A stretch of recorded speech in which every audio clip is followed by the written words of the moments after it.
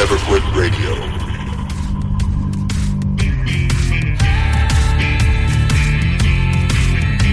You ever think about quitting? It's the combat of life, hammering the snot out of you. Well, stand by, dig in deep, and get ready to get fired up with us. Welcome to the Team Never Quit Podcast, the #1 podcast that inspires you to fight on. I'm your host, David Rutherford, here with Mr. Never Quit himself, Marcus Luttrell. Our mission is to help you embrace the suck of life, to teach you the values of working your ass off, and to interview the most hard-charging people on planet Earth. We know life is hard. It's time for you to suck it up, Buttercup, and let us teach you to persevere in every environment imaginable by sharing real-world lessons learned by those who never quit. That's right. It's time, Marcus, for us to help them defeat the negative insurgency in their lives. You fire me up. Are you ready? I'm ready. Let's roll. Let's roll.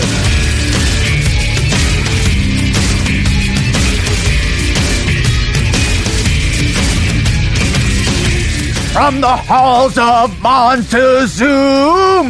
to the shores of Tripoli, we fight our country's battles in the air, on land, and sea.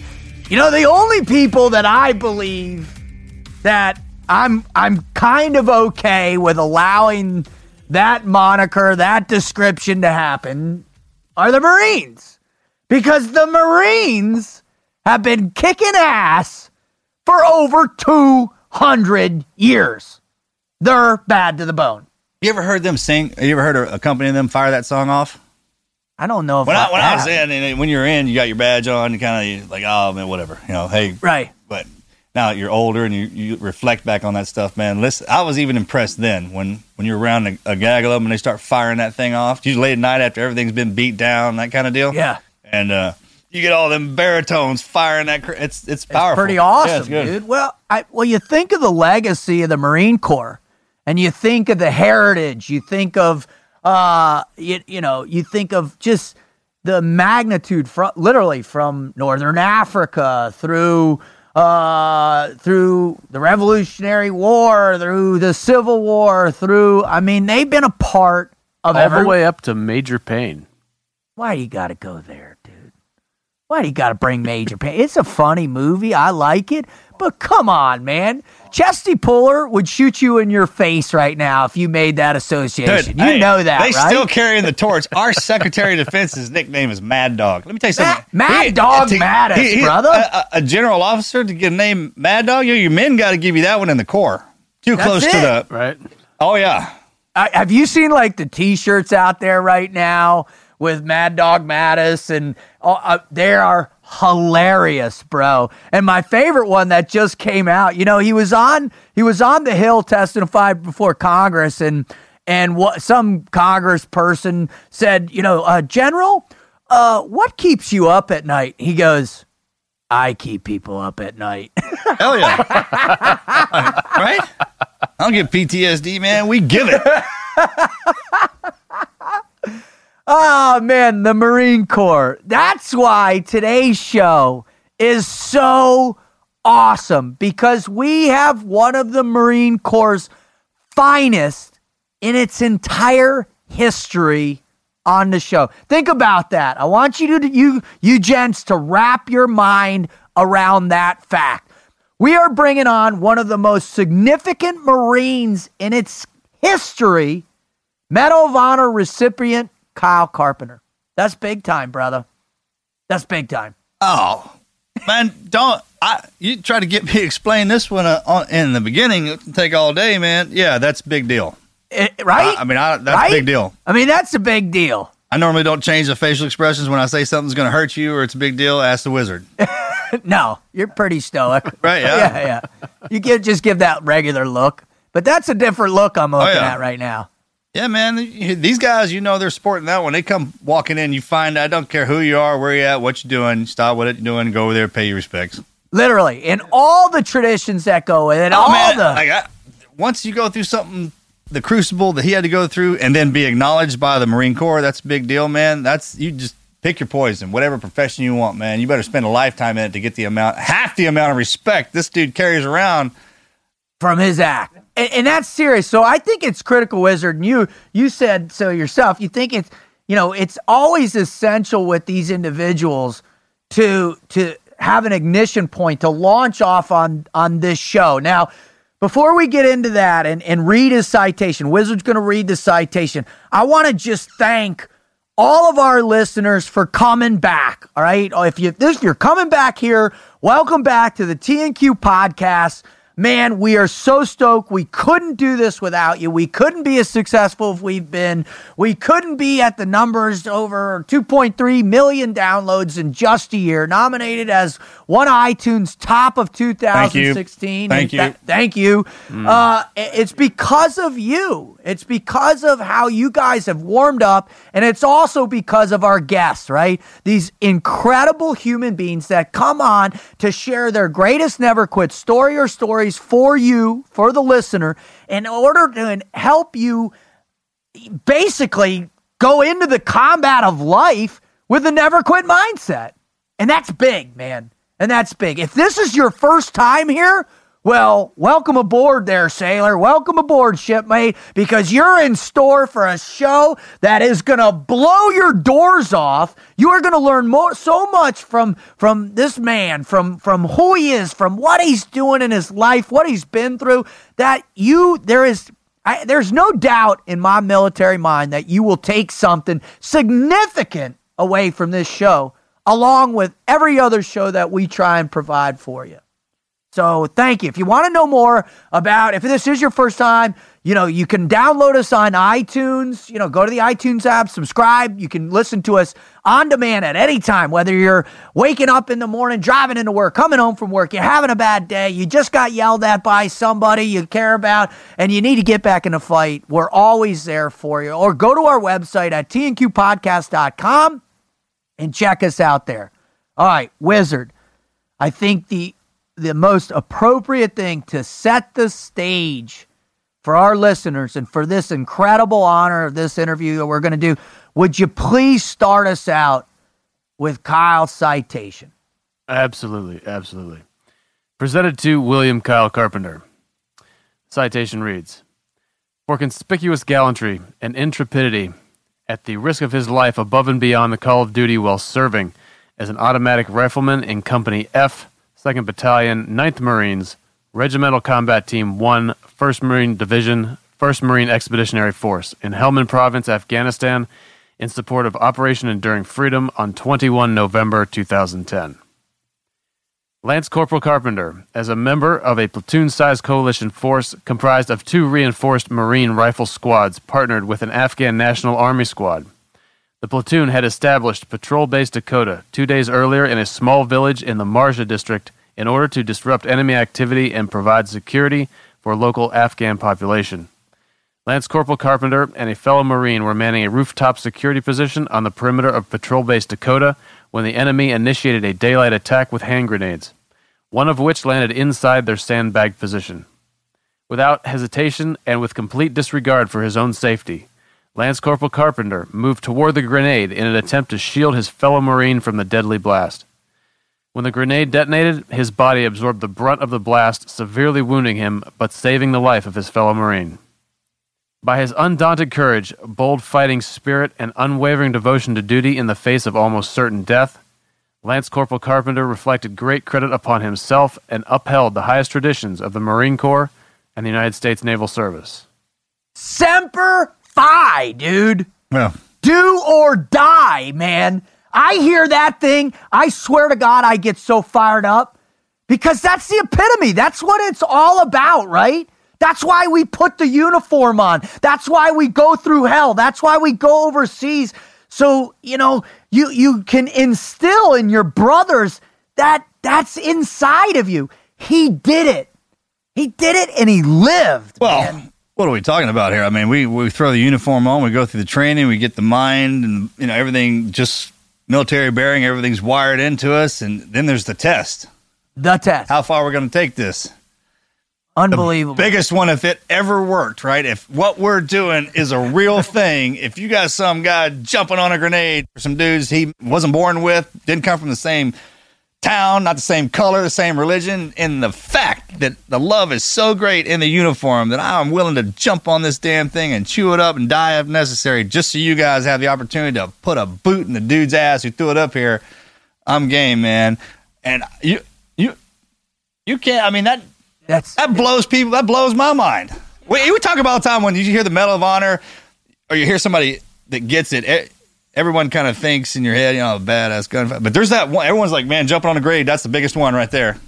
When I heard about Mike Monsoor, it shook me to my core. It still does. It still does. I mean, there's a reason why there's we use that saying out in town, and we just kind of throw it around. But hey, bro, I'll jump a grenade for you, or I got to jump on. Because that's heavy. That's the biggest one. It resonates through the entire community, through the world, man. Dude jumped on a grenade for you. It's the ultimate sacrifice. That action just seems to distill down so many of the core ideals that you have with the guy next to you in combat into one act.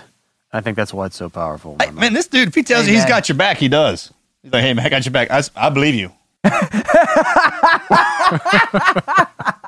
All right, man. I can't wait anymore, dude. We got to get him on. Let's bring him on. Let's get Kyle Carpenter, Medal of Honor recipient, on the show, man. Let's do it.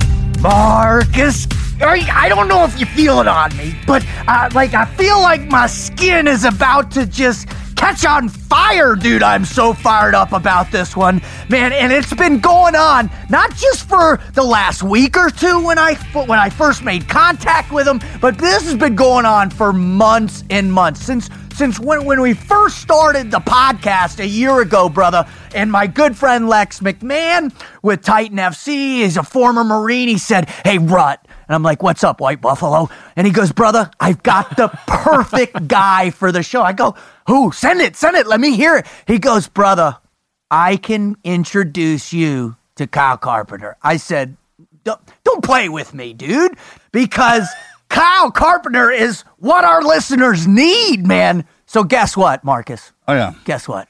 He's here, brother. He's here with us, and I'm fired up.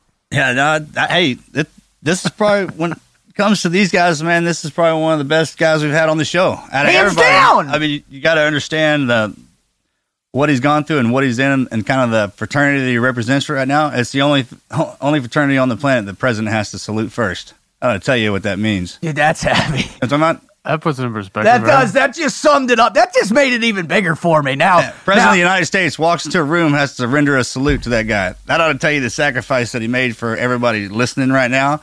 So let's get him. Let's get him on. Ladies and gentlemen, boys and girls, American all over the world, it is a distinct honor, and I'm serious, Kyle, about this. It is a distinct honor to welcome you to the TNQ Podcast, brother. Thank you for coming on. Well, let's just start off with, that was by far the best and most badass introduction I have ever had. So, thank you so much. Stick around. It just gets better, dude. Y'all are awesome, and I truly appreciate you having me, and I'm excited about it. And, first and foremost, before you do anything, I just want to thank you for your service. As you have already told me, it's greatly appreciated, and great podcast and great people. Continue to get the good word about our military and those that wear the uniform and the sacrifices they make out there. So hats off to you, gentlemen. Thank you so much, sir. All right, so Kyle, what we gotta do, brother, is we've got to get loosened up. We've got to stretch out. We've got to massage our prefrontal cortex. We've got to start flickering those little amygdalas in the limbic system. And the way we do that here on the TNQ Podcast is how, Marcus? Mad Minute. The Mad Minute. Now, Wizard, give a little brief back on what the Mad Minute is to Kyle for me, will you please? The Mad Minute. The Mad Minute is going to be a rapid-fire series of questions meant to be answered immediately, the first thing that comes to your mind. These questions will be any range from serious to completely ridiculous. Most important, first thing that comes to your mind. Check, Roger. All right, this will be my first minute of getting grilled like this, but I think I'm ready. I know you're ready. You're a Marine, man. You're a Marine. Semper Fi, Dallas, dude. Semper Fi. Dave, you're getting me real excited, Dave. You better calm down, I can't, brother. I'm getting real excited, dude. When I'm telling you, this bit right here. When I'm telling you how fired up I am that you're on this show, dude, I mean it, man. And that's why this is going to be fun. Marcus, go ahead and lock and load that mod deuce and unleash, please. All right, high school mascot. Knights. I dig it. Mine was a Scotsman, a dude in a dress. Did y'all play in kilts? Huh? Did y'all play in kilts? You don't have to take it down that road, but Well, I mean, how devoted were you? Stop evading the question. Listen, we played like we were in dresses. We were 0-10 my senior year. Sorry, next question. Hey, maybe we should be asking you this minute of questions. I refuse to answer. I plead the fifth. All right, Wizard. Fire. All right, here we go. If you could pick one vehicle you want to own, what would it be? I hate to sound materialistic, but I would definitely have to say a Porsche Panamera. Oh, I love those, absolutely. dude. You got to go big. I love those. All right. What movie, if you had one movie to choose to watch for the rest of your days, what movie would that be? Saving Private Ryan. Dude, that gets me every time. That's a fantastic. I don't know how many times I've seen that. It never gets old. It's one of those It never gets old. It keeps getting better, actually. Everything about it. I mean, the way it was done, not only is it just an amazing movie, but to, really see, whether you lasted 1 second, whether you did not get off the boat or, whether you made it till, the end of the war, just to see, those men step off of those landing crafts onto that beach and know that they might only have seconds, left to live. And, just seeing what they went through and knowing, and with every generation that raises their right hand, I mean, that's so incredible and powerful, but to have raised your right hand, in World War II when, it was storming beaches and, it was uniform on uniform and weapon against weapon and man against man. It's just, it's almost so powerful you can't even wrap your mind or your thoughts around it. But, if I had to pick a movie, it would be that, because it would, always, like you said, if I had to watch every single day or for the rest of my life and that was it, that is a movie that will always and forever keep things and put things in perspective for you. Man, Kyle, that's a hell of an answer, brother. All right, Marcus, fire away. All right, brother, favorite superhero? Spider-Man. Ironically. Ironically, Spider-Man for sure. How can it not be? Dude, you just made Marcus's day, Kyle. Hey, even when people totally made Marcus's day. Like other guests, they say something else, I always write Spider-Man beside their name anyways. In the hopes that somehow they'll change their minds. They'll get to where the ultimate Spider-Man is. All right, Wizard, fire. Would you rather be able to see in the dark or breathe underwater? Oh, man, that is a great one. See in the dark. Oh, that's Why? Cool. Yeah, I don't know if I could have an exact answer on that, but most of us are out of the water the majority of our life. So to be able to see in the dark, I think would be, give me a little bit more of an advantage. But, both would be awesome to be able to do. Very cool. All right, if you could pick any decade in history to go back and live through, what decade would you choose? Oh, man.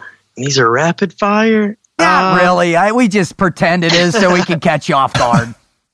I would, it might sound cheesy, but I would say, right now.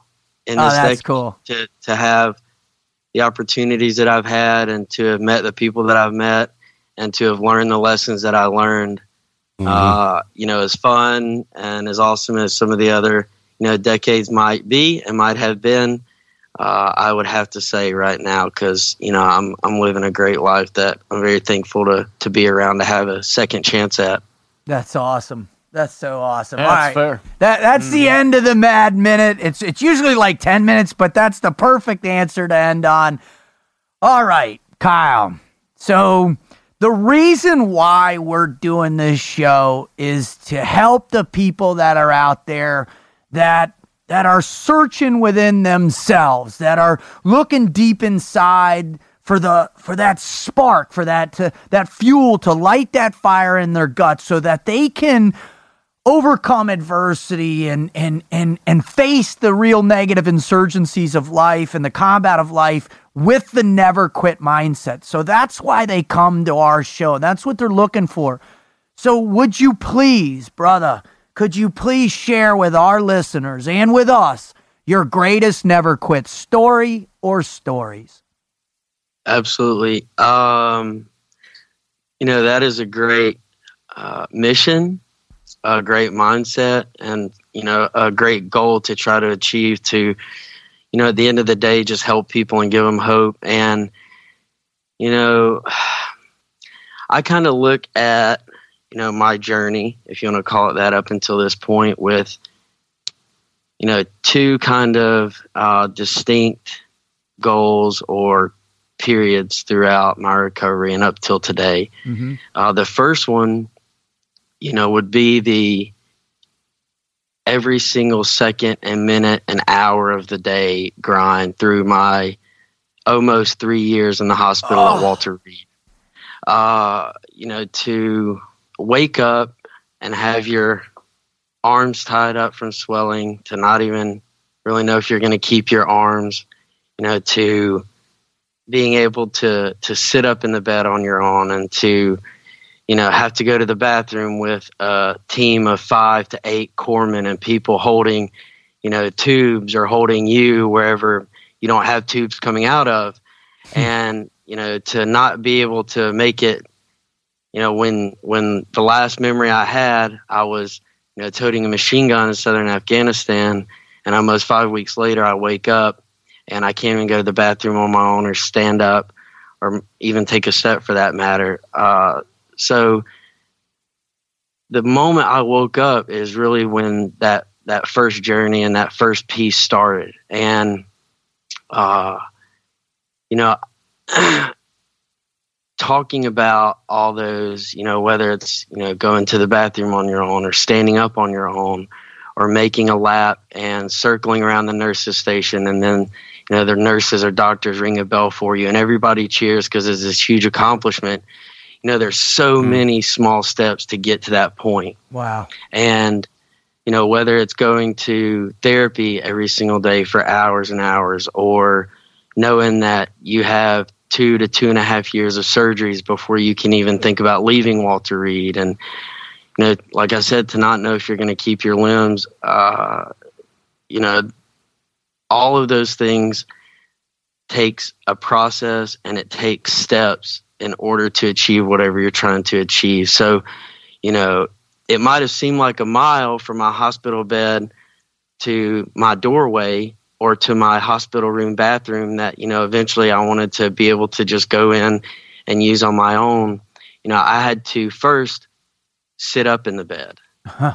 I had to first put one leg over the side of the bed. And, even doing that with my body not having moved in 4 or 5 weeks, we learned that I had to get pumped full of anti-nausea medicine before I could make that step, just because to get moving after all that time was extremely difficult on me. Exactly. And so, I just one slow inch at a time and throwing my legs over the side of the bed and eventually standing up. And, even though there was a team of people to, like I said, hold those tubes and hold my, casted arms or braced arms, I had to throw my legs over the side of the bed in order to make it to the hallway. And really that kind of momentum and those little steps continued. But I remember, not the exact time, but when I was home, before I moved back up to Walter Reed, so, I had to have definitely been within the first 6 months to a year of my recovery. And I remember one night, it was around 9 or 10 at night, and I was sitting at our kitchen bar, and I was eating trying to eat a bowl of cereal. I mean, the grenade blew a lot of my teeth out, and I hadn't had most of my reconstructive surgeries at that point.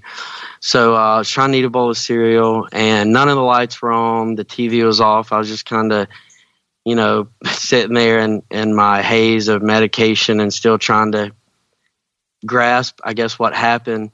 And I think Mom was just home, but regardless, I just remember I completely, for the first time in 6 months to a year after getting injured, I completely broke down. Wow. And I just like started crying. It like did not stop. And Mom came in, and of course she immediately freaks out thinking that something painful happened or, something really bad happened. And I just told her, and my arms were so bandaged up. Really thinking back, I don't even know how I was holding the spoon. But my arms were so banged up, and I just remember asking Mom, who is going to love me anymore? My hands don't work, my arms don't work, my ears are still ringing. I can't hear anything. My vision sucks now. Like, where do you even go from here? And I could see that devastated her. And of course she was just so, beyond sad to hear her son say that. And, that not only gave me a great lesson I need to stay strong for my family because they've been strong for me. And now that I'm getting better, I need to, give every single day to get out of this situation and, to get our family back together and everything positive again. I really need to work hard to get out of this, so that was a small portion of it. But, after I broke down and after, Mom hugged me and, I don't even know if she said anything really, just because, what is there to say? Nothing. I got hit by a grenade. Yeah. It is the way it is, and there's no looking back. But at the same time, you still got to deal with, the next few years in the hospital and knowing that that's coming and all the surgeries. But I remember, and I'm so thankful, like with many lessons I've learned, that happened because I realized in that moment that I was either going to, sit at that kitchen counter or lay in that hospital bed for the rest of my life, or I was going to get up, and I was going to finish that bowl of cereal, and I was going to keep trying to tackle life in whatever capacity I could. But really that leads into my second never quit moment and goal that I tried to achieve. When I was laid in the hospital bed and, I didn't know what laid on the other side of things, or, I knew there was a light at the end of the tunnel and I knew I was going to get there, but just to think about 3 years in the hospital was heavy and was a lot to think about. But at the same time, I kind of thought about a few things that if I did them, I would know that I was back on my feet again, and I would, know that I still had the fight in me. And not that I didn't know that already, but I really wanted to prove it to myself. So the first big and main goal I set, besides the little ones and everyday grind, was to run a marathon. And so,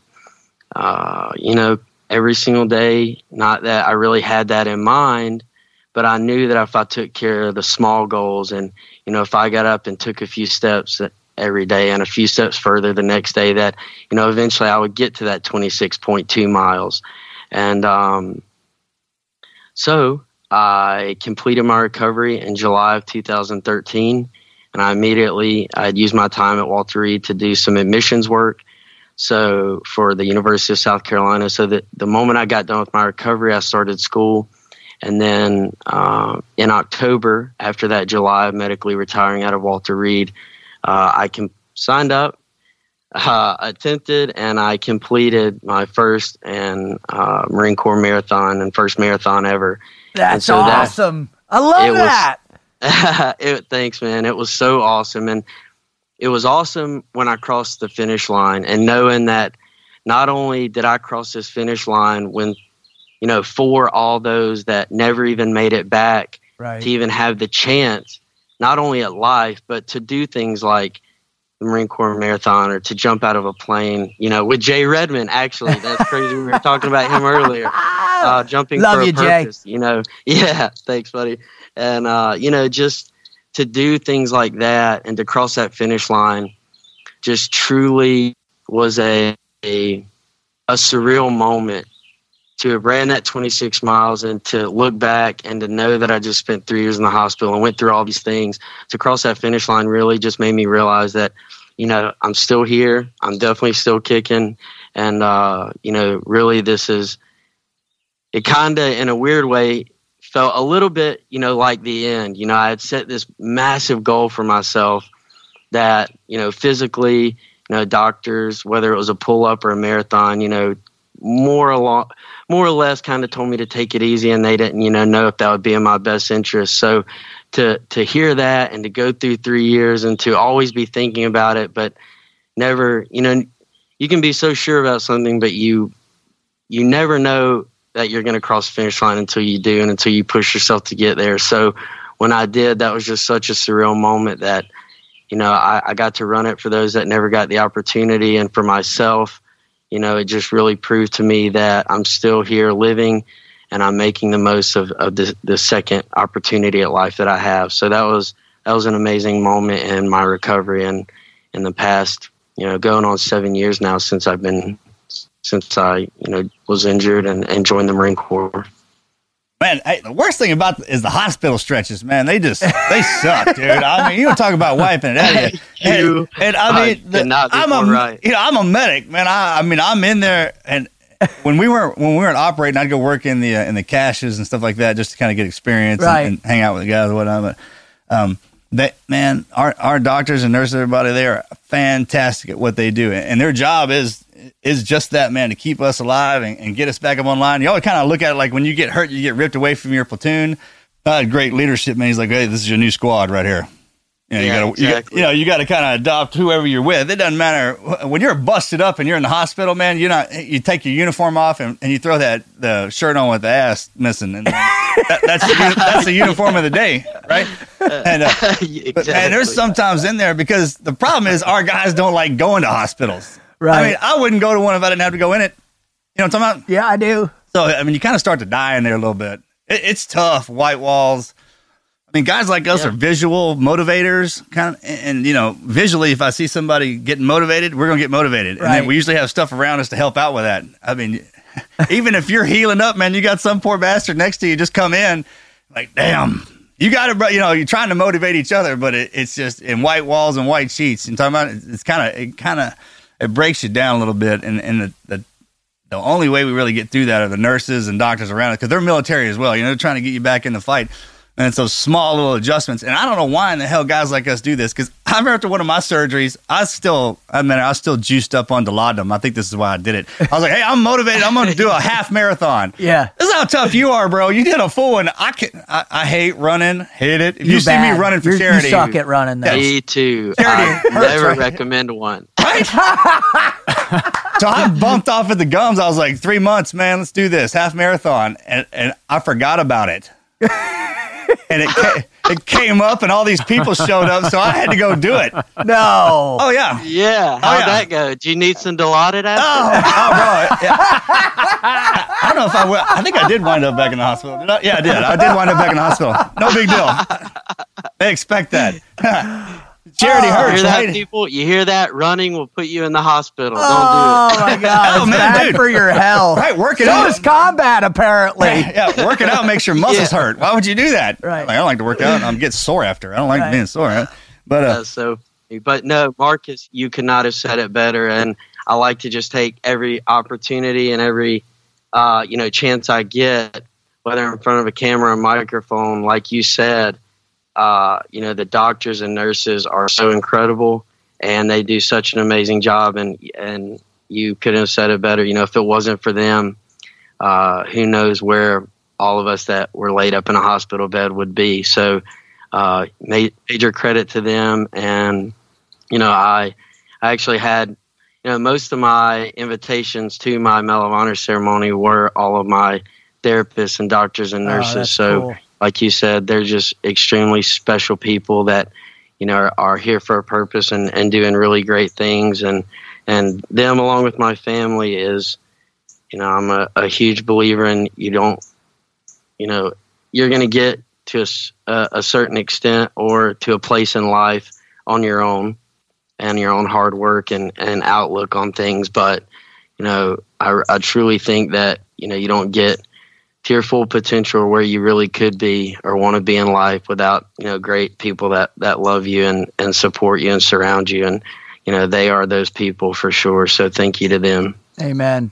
Well, another thing is even in the military, we get that, they say that sense of humor is kind of dark and it's brooding or whatever. And then, it just kind of exacerbates it when you get hurt and you're in a hospital and you need it, right? Yeah, you're in there with all those guys. Kind of like, this is the deal, man. Guys who've been hurt and guys who've been in there with us while we were getting hurt, man, don't feel like you should be separated from us because we took the hit. That's not how it works, man. It could have been you. That's what Derek said. That's what Chad said. Kind of send it out, man. It brings that levity and lets you know we're still brothers. I mean, because that crap happens to all of us, man. But I mean, I get it too. It's just, but it's that, man. Even in our darkest days, in there with it's those smiling faces and doctors and the nurses, right? That bring us out of that, and it all has its place to push us back up online, and it's a power, man, that you really don't get, yeah, sure, anywhere else. Yeah. And the beautiful part about it, hell, when we remember guys, man, when they would get shot and they would lose their eye, now they have a trident or a 8-ball or a crosshair, and we're like, oh, dude, I need one of those. That's so cool. Kyle's got at least one with a purple heart in it. He's got one with. You're hanging around dudes who think, now you got something we can't have yet, and you have to take your ass back out there to get shot. Let's go, man. Come on, there's a pretty good chance I can get hooked up one of these. You see how cool his eye is? Hey, it resonates with me because my eyes were jacked up my whole life, man. If I could have had a crosshair in one of mine, dude, that would have been awesome. Oh my God! Every time one of our boys rolls by with that thing, I'm trying to steal it. Oh. That eye, boy. All right, Kyle, I got a question for you. So, I'd like to shift the focus a little bit. Ultimately, a pretty amazing thing happened to you and I've heard you describe it in a few interviews as something that just you did because you were trained to do it, because you're a Marine. You were a recipient of the Medal of Honor. Can you take us through, not necessarily what it was like for President Obama to call you, but the moment when you first began to realize the profound responsibility that's associated with that medal?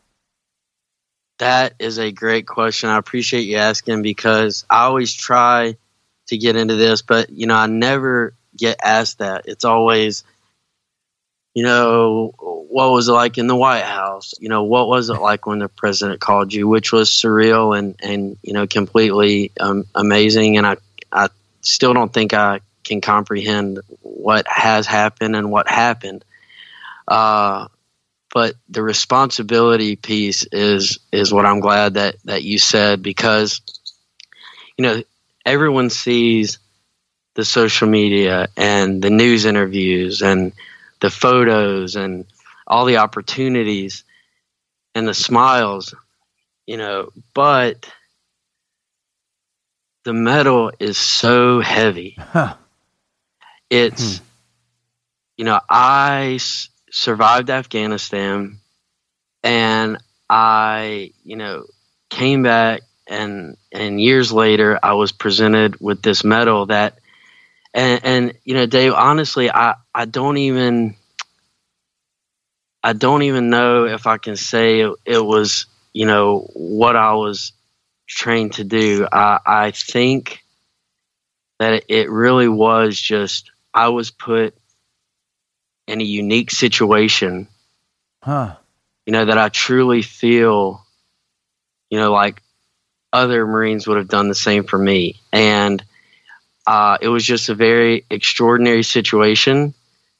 And I made an extraordinarily stupid mistake, which I don't recommend. But no, I got put in this situation, and I'm thankful that things happen the way they happen. Obviously, I'm thankful to be alive, but to have my fellow Marine that I was up there with, still here today, I'm just so appreciative for that. But getting back to the medal, people see so many great sides of it, and I'm glad, and I'm so thankful that I've been, afforded that platform. But at the same time, I had this medal draped around my neck that represents not only our Marine Corps, but our amazing military and all those that have worn the uniform and continue to wear the uniform and raise their right hand every single day. And not only, that vast responsibility of knowing that it represents our country and our military and our Marine Corps, but, it has, it carries with it those that not only served, but went somewhere in the world and was injured and killed and bled out and died on a foreign, distant battle land that most people in this country, thankfully so, because they didn't have to be there, but they can't even pronounce it. Right. And there's those that not only, gave their last measure of devotion and commitment and drop of blood to their country and to all of those that are, safely sleeping back here at home. But then there are those that not only got killed overseas and for our country, but people don't even know how they died. They're missing in action. I mean, to have all of those things that this one medal represents, and that, little me from South Carolina is presented with, and, all of the things it represents, and, then a very small aspect of it compared to that, but you get this medal that is so heavy and just such a tremendous honor and such a tremendous honorable burden, if that makes sense and doesn't sound bad. Totally.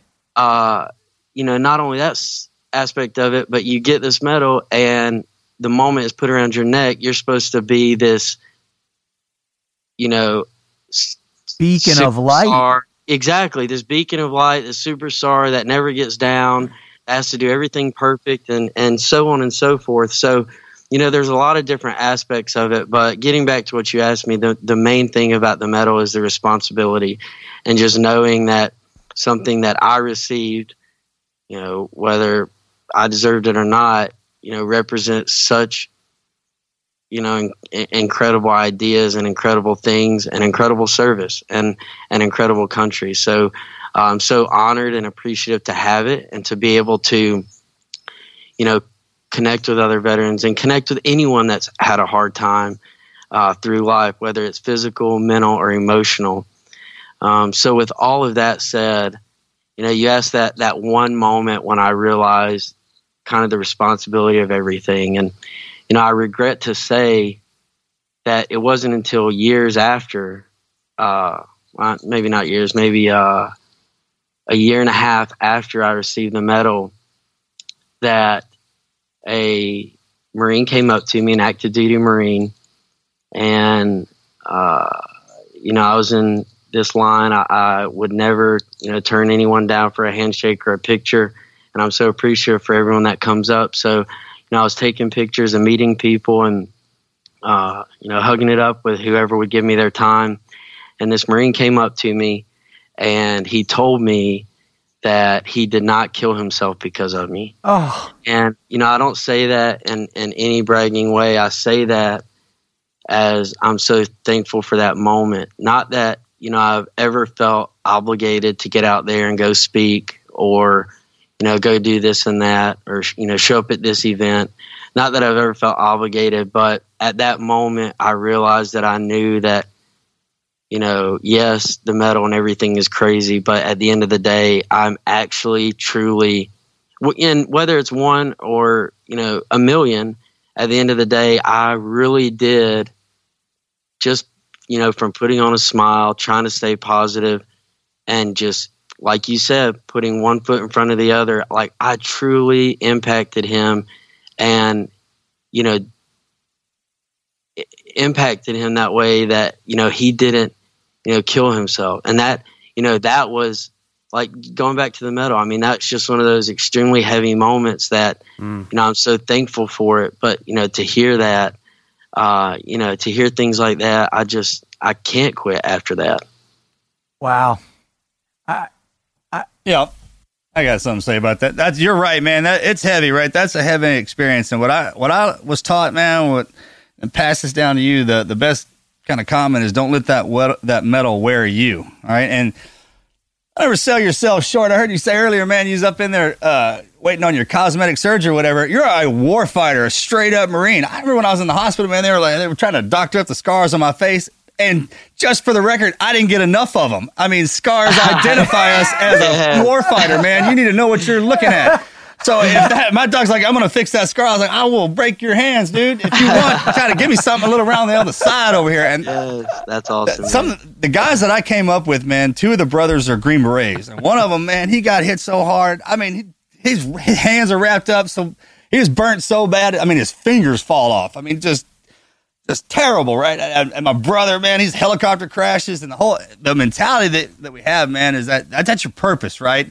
And you're not wearing that medal every day, right? So when you take it off, you take it off. I don't wear that moment all the time. I mean, when you put that medal on, or if it's time to put that story on, then you go in, then you put it on. All right. I mean, and you know that you're capable of that. And what that medal tells you, you're wearing that just like a lot of those guys do. That's a beautiful part about that medal. And that's why you earned it.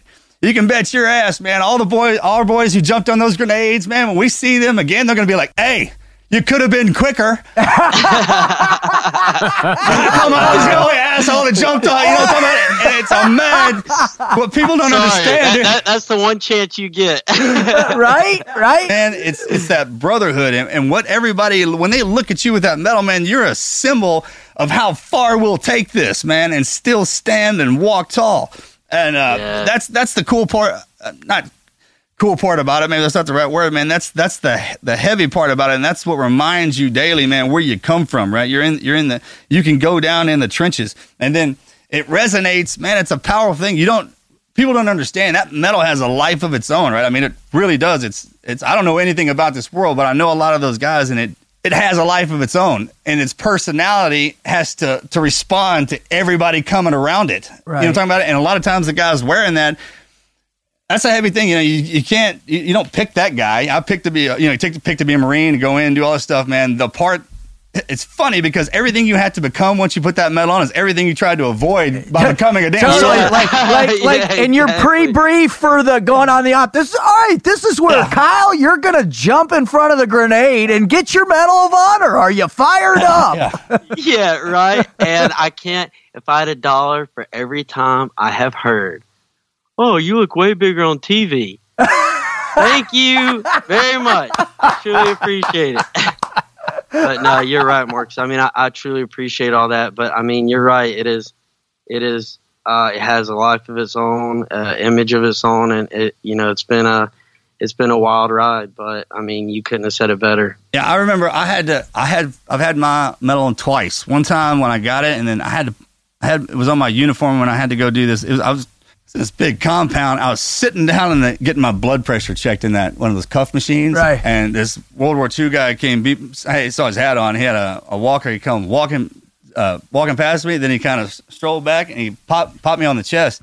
And he looked at me and goes, "I'm sorry you had to go through that." Oh, wow. That's what he said. And then he looked at my trident and he goes, "But I see you wanted it." Yeah. That's the kind of thing, man. I was like, that is awesome. Yeah, I did. I want everything I got. I mean, that's how I'm made. Wow. I mean, great battles are reserved for great warriors, man. And it's just kind of one of those you train, and that mentality and everything that goes into that.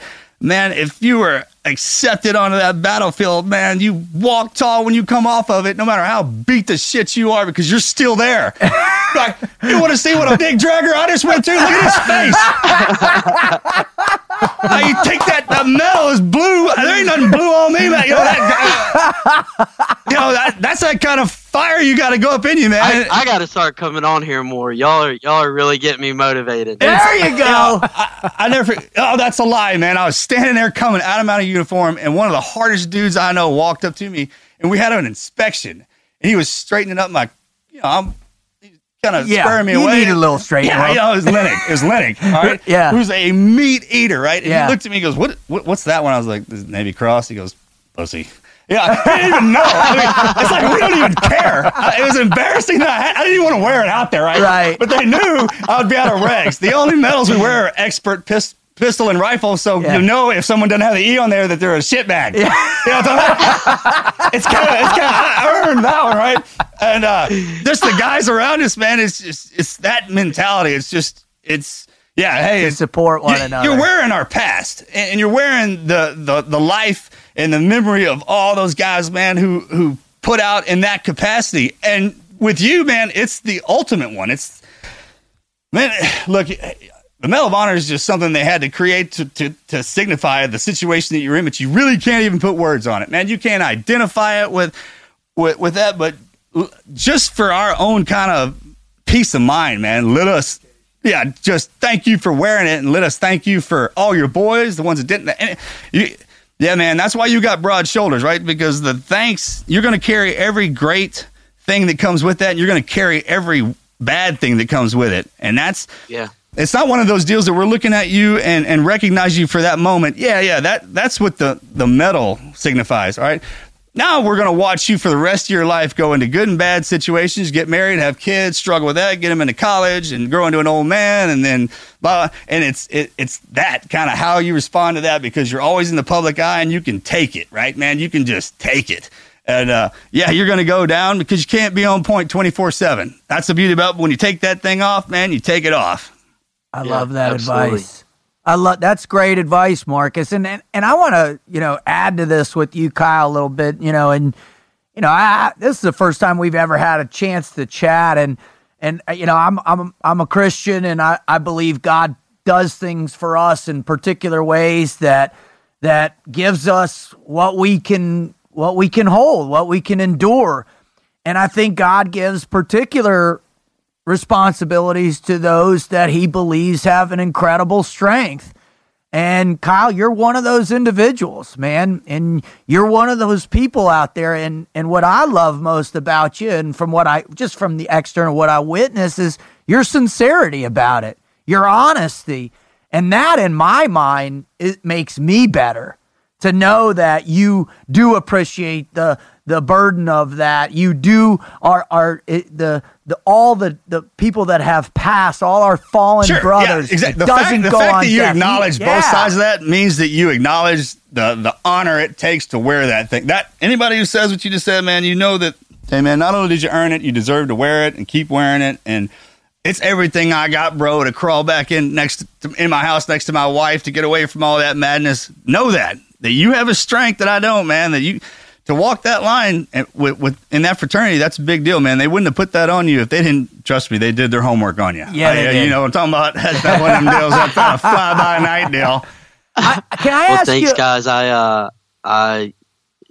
mean, to say thank you, and I truly appreciate those words of being an understatement. That really meant a lot, and was, I'll forever remember that advice. That was very cool. Thank you. You're welcome. One of the things before we finish here, that we always like to ask our guests is, what are the things that you, 2 or 3 or 4, however many things, what are the things that you tap into every day, Kyle, when you wake up and you're late for class, or you're just trying to, be a good son or a good friend, or you're studying for a tough exam, or you're dealing with some bigger issues, like you said.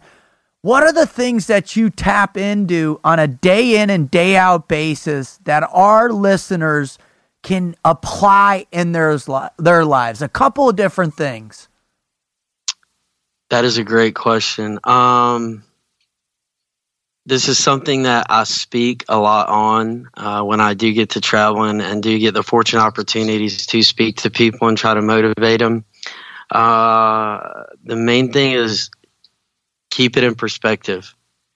I mean, when you start your day or you're going through your day, and granted, everybody has to learn, everybody has to go through life, but, and not knocking on college students or age or anything, but, just as an example, and it takes those life lessons to appreciate, the small things and to have that perspective. But, whether I'm walking through campus or, over here in a conversation, to hear, people complain, well, it's hot outside, or, my cell phone service sucks, so on and so forth.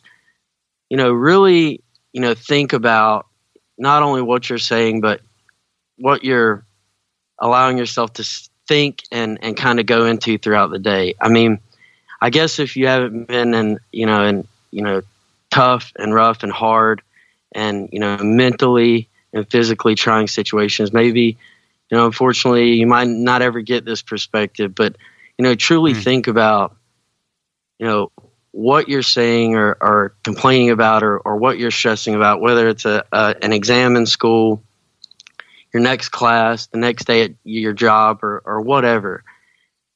Think about, and it sounds kind of cliche, but think about, how great we have it and how bad it could be.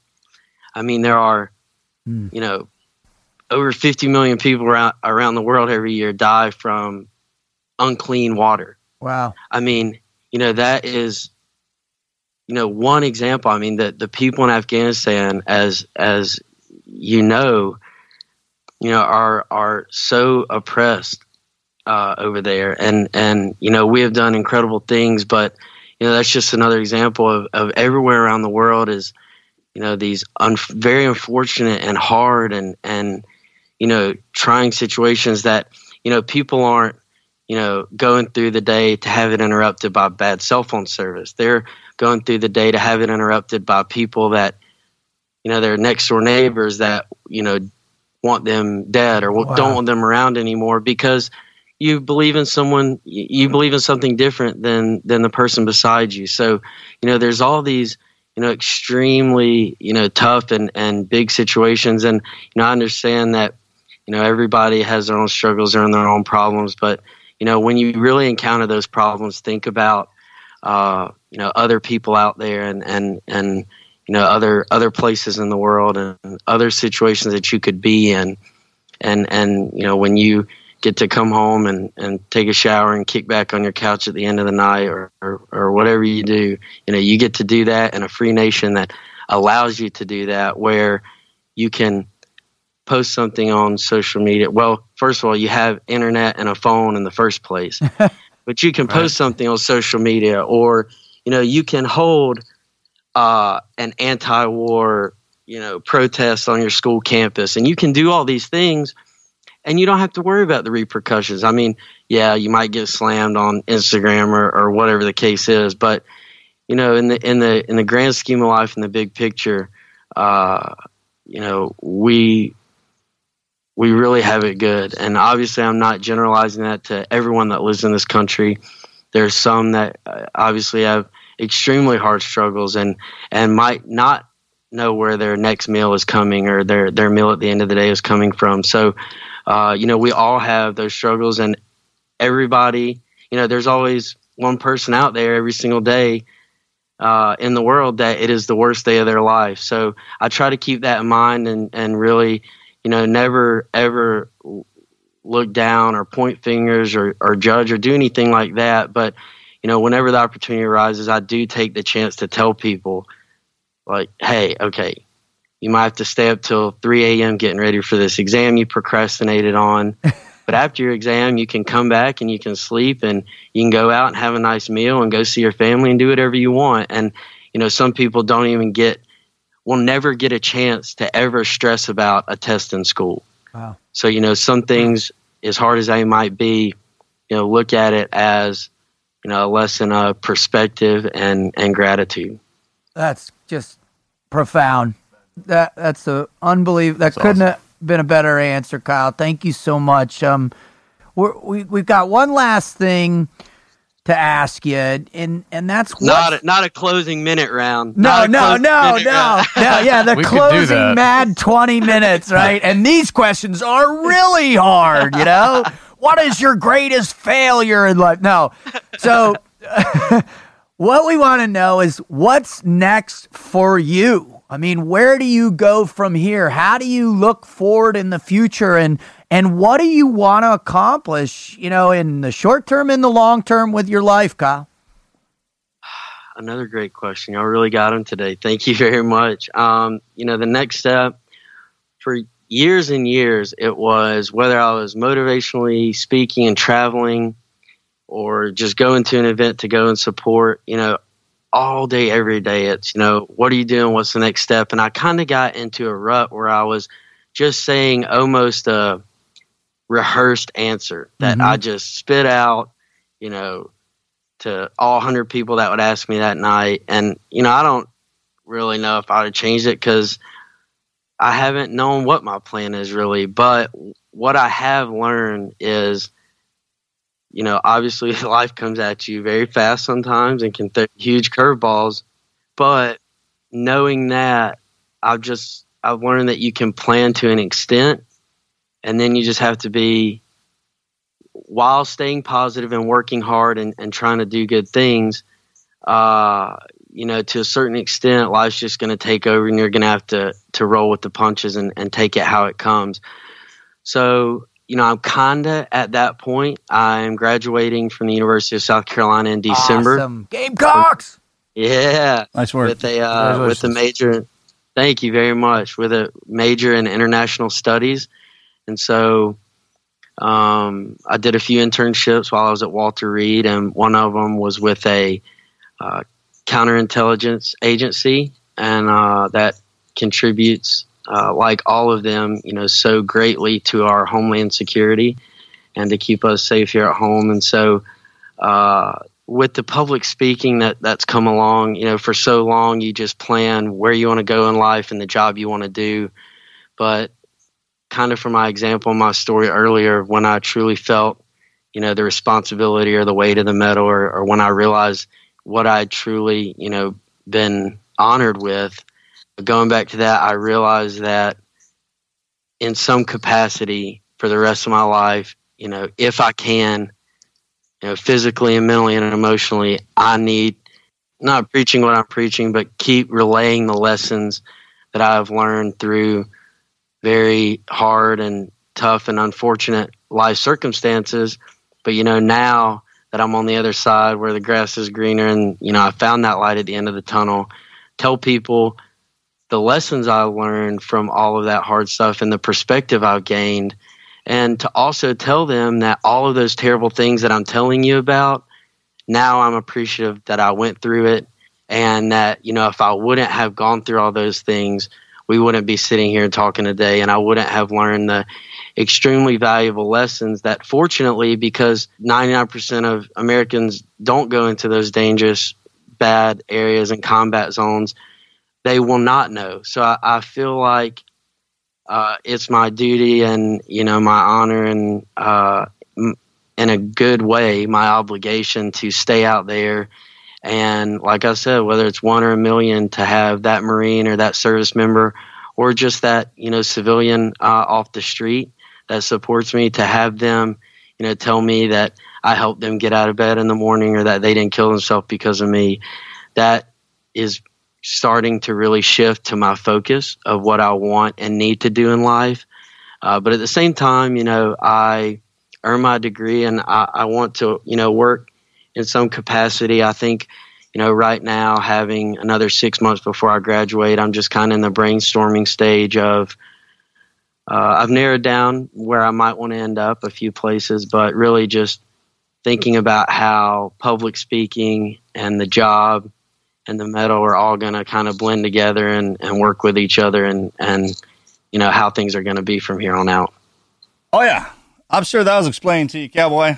You threw that. I mean, that public speaking deal, whether you want it or not, it's going to be there. People are always going to look to you, civilians, because they know what that medal means. There's a point in fact. There's Medal of Honors older than you from different wars. They're around. You're going to be around. There's going to be Marines coming up underneath you that are going to need you. I mean, this thing gets passed down. So does that medal. That's kind of what it does. It's going to find somebody else to wrap its self around. Yeah, to become integrated in the soul. Another reason why you've been identified is because we know how bad wars, no matter where they're fought, can get. And you're going to need somebody standing there at the other end of that tunnel when they come through there, looking at them going, hey, yep, been through this one. You ready? Round two. All right. And that just, that falls on you just by default. So, and as you grow older and you go out, like, man, some of this stuff's weight and the questions, man, you'll be able to field those. It teaches you, man. Like I said, it has a life of its own, and the character of the medal will always keep you in check. One, because there's guys who wear it and are still alive, but two, because of the tradition and history behind it. And that's actually a guiding light. It's like an angel on your shoulder. But well, you got both, right? The devil and the angel are up there, man, because it's calling at you from both sides: the warrior and the civilian and the diplomat and all that. It's all encompassed in that one thing, man. And you're a symbol for that, of those next generation, their wars. It's already here. So yeah, it's tough, but like I said, man, there's the guys that are around you that wear that, and anytime you have a question, you need to fire that thing away to them, and they'll square you away. Yeah. And then there's going to be situations you get in because it's your generation, right? You're the next one up and coming, man. You're going to have to figure it out on your own. I mean, standing there for the pass down. But from what I understand, I mean, the drive you have, you got that. That's why that thing's around your neck. I mean, it finds those itself. Who can wear it. Yeah, in our collective, man, that thing, well, for whatever reason, man, maybe it's the guys that wear it before us that have died. Man, it finds those guys, and it found you. So, yeah. Well, thanks, man. Thank you for all that. That was awesome. I really appreciate it. Yeah, brother. Kyle, I can't thank you enough for coming on. Your wisdom, the way you describe life and how you're living your life and what you come through. You are I feel so privileged to have spent this time with you. Thank you. God bless you on this journey. God bless your family. And brother, we just know this. We are always behind you at every turn. Thank you so much. I can't even tell you what that means, but I will say I will be back for sure. We were hoping you were going to say that, sure. brother. And I had a great time. I truly did. And, I appreciate you supporting me and having me on. And, I'm honored to have worn the same uniform as you. So keep doing your thing. I'll keep doing mine. And I look forward to an in-person meeting in the near future. Amen. Oh, it's been our honor. Take care. Bye, brother. All right, guys.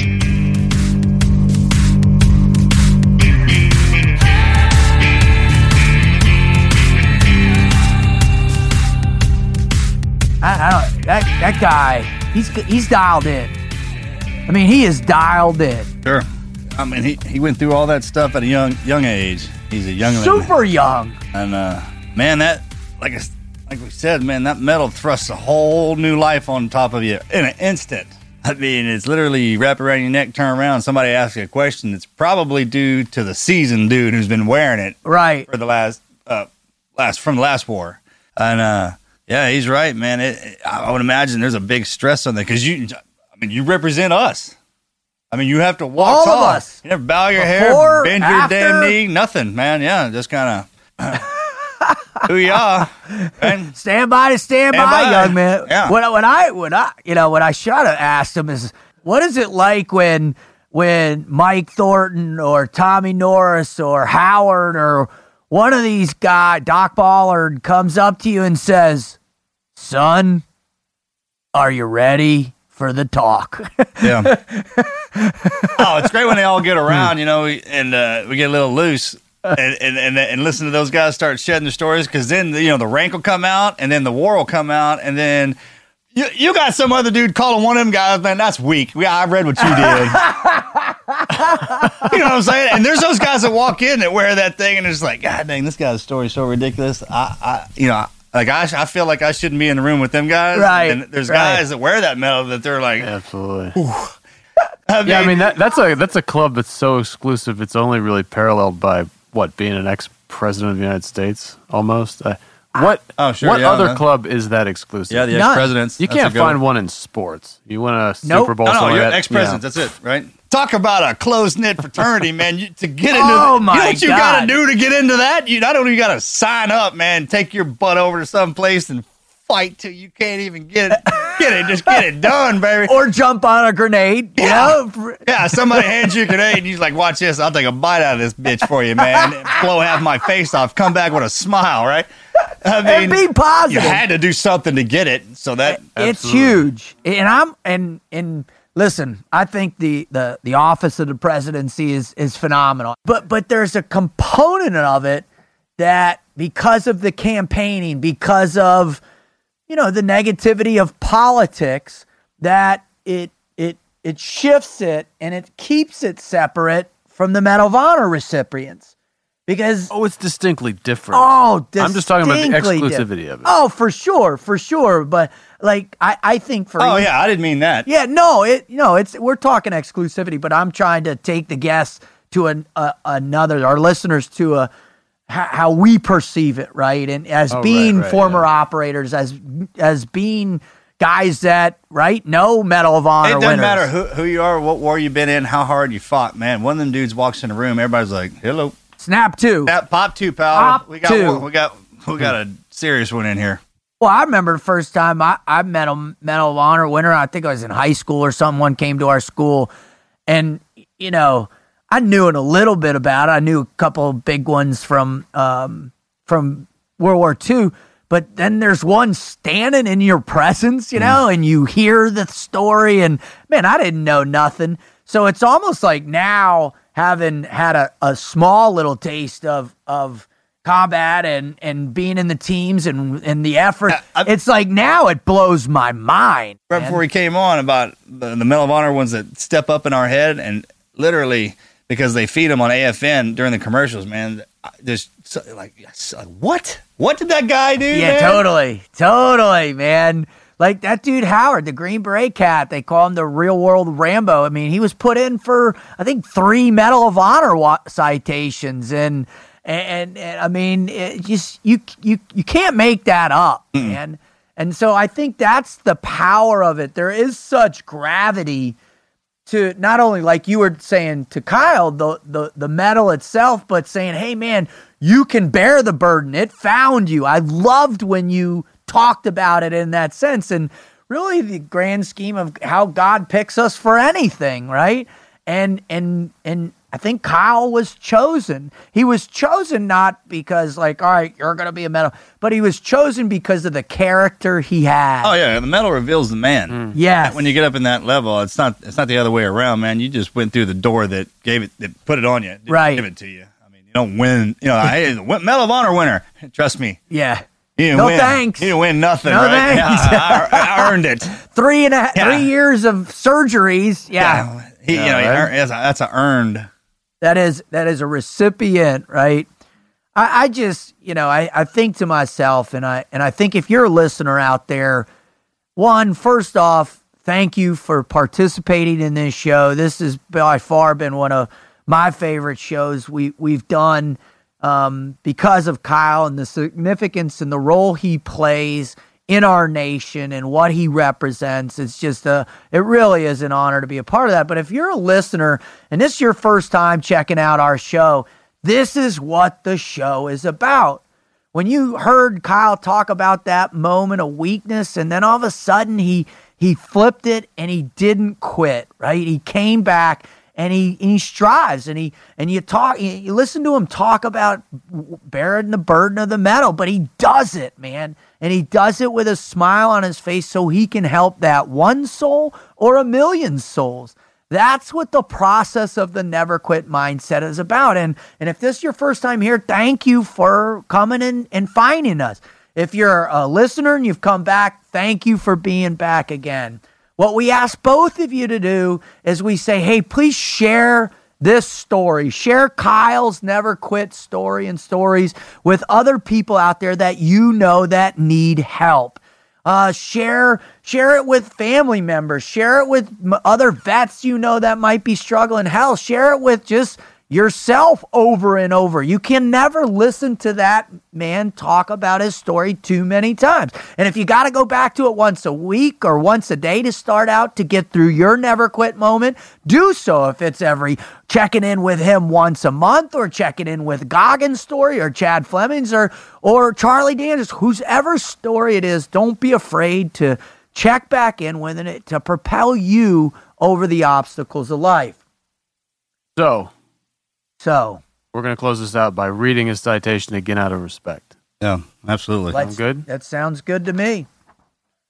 Presented to William Kyle Carpenter, For conspicuous gallantry and intrepidity at the risk of his life above and beyond the call of duty while serving as an automatic rifleman with Company F, 2nd Battalion, 9th Marines, Regimental Combat Team 1, 1st Marine Division, 1st Marine Expeditionary Force in Helmand Province, Afghanistan, in support of Operation Enduring Freedom on 21 November 2010. Lance Corporal Carpenter was a member of a platoon-sized coalition force comprised of 2 reinforced Marine rifle squads partnered with an Afghan National Army squad. The platoon had established Patrol Base Dakota 2 days earlier in a small village in the Marjah District in order to disrupt enemy activity and provide security for the local Afghan population. Lance Corporal Carpenter and a fellow Marine were manning a rooftop security position on the perimeter of Patrol Base Dakota when the enemy initiated a daylight attack with hand grenades, one of which landed inside their sandbagged position. Without hesitation and with complete disregard for his own safety, Lance Corporal Carpenter moved toward the grenade in an attempt to shield his fellow Marine from the deadly blast.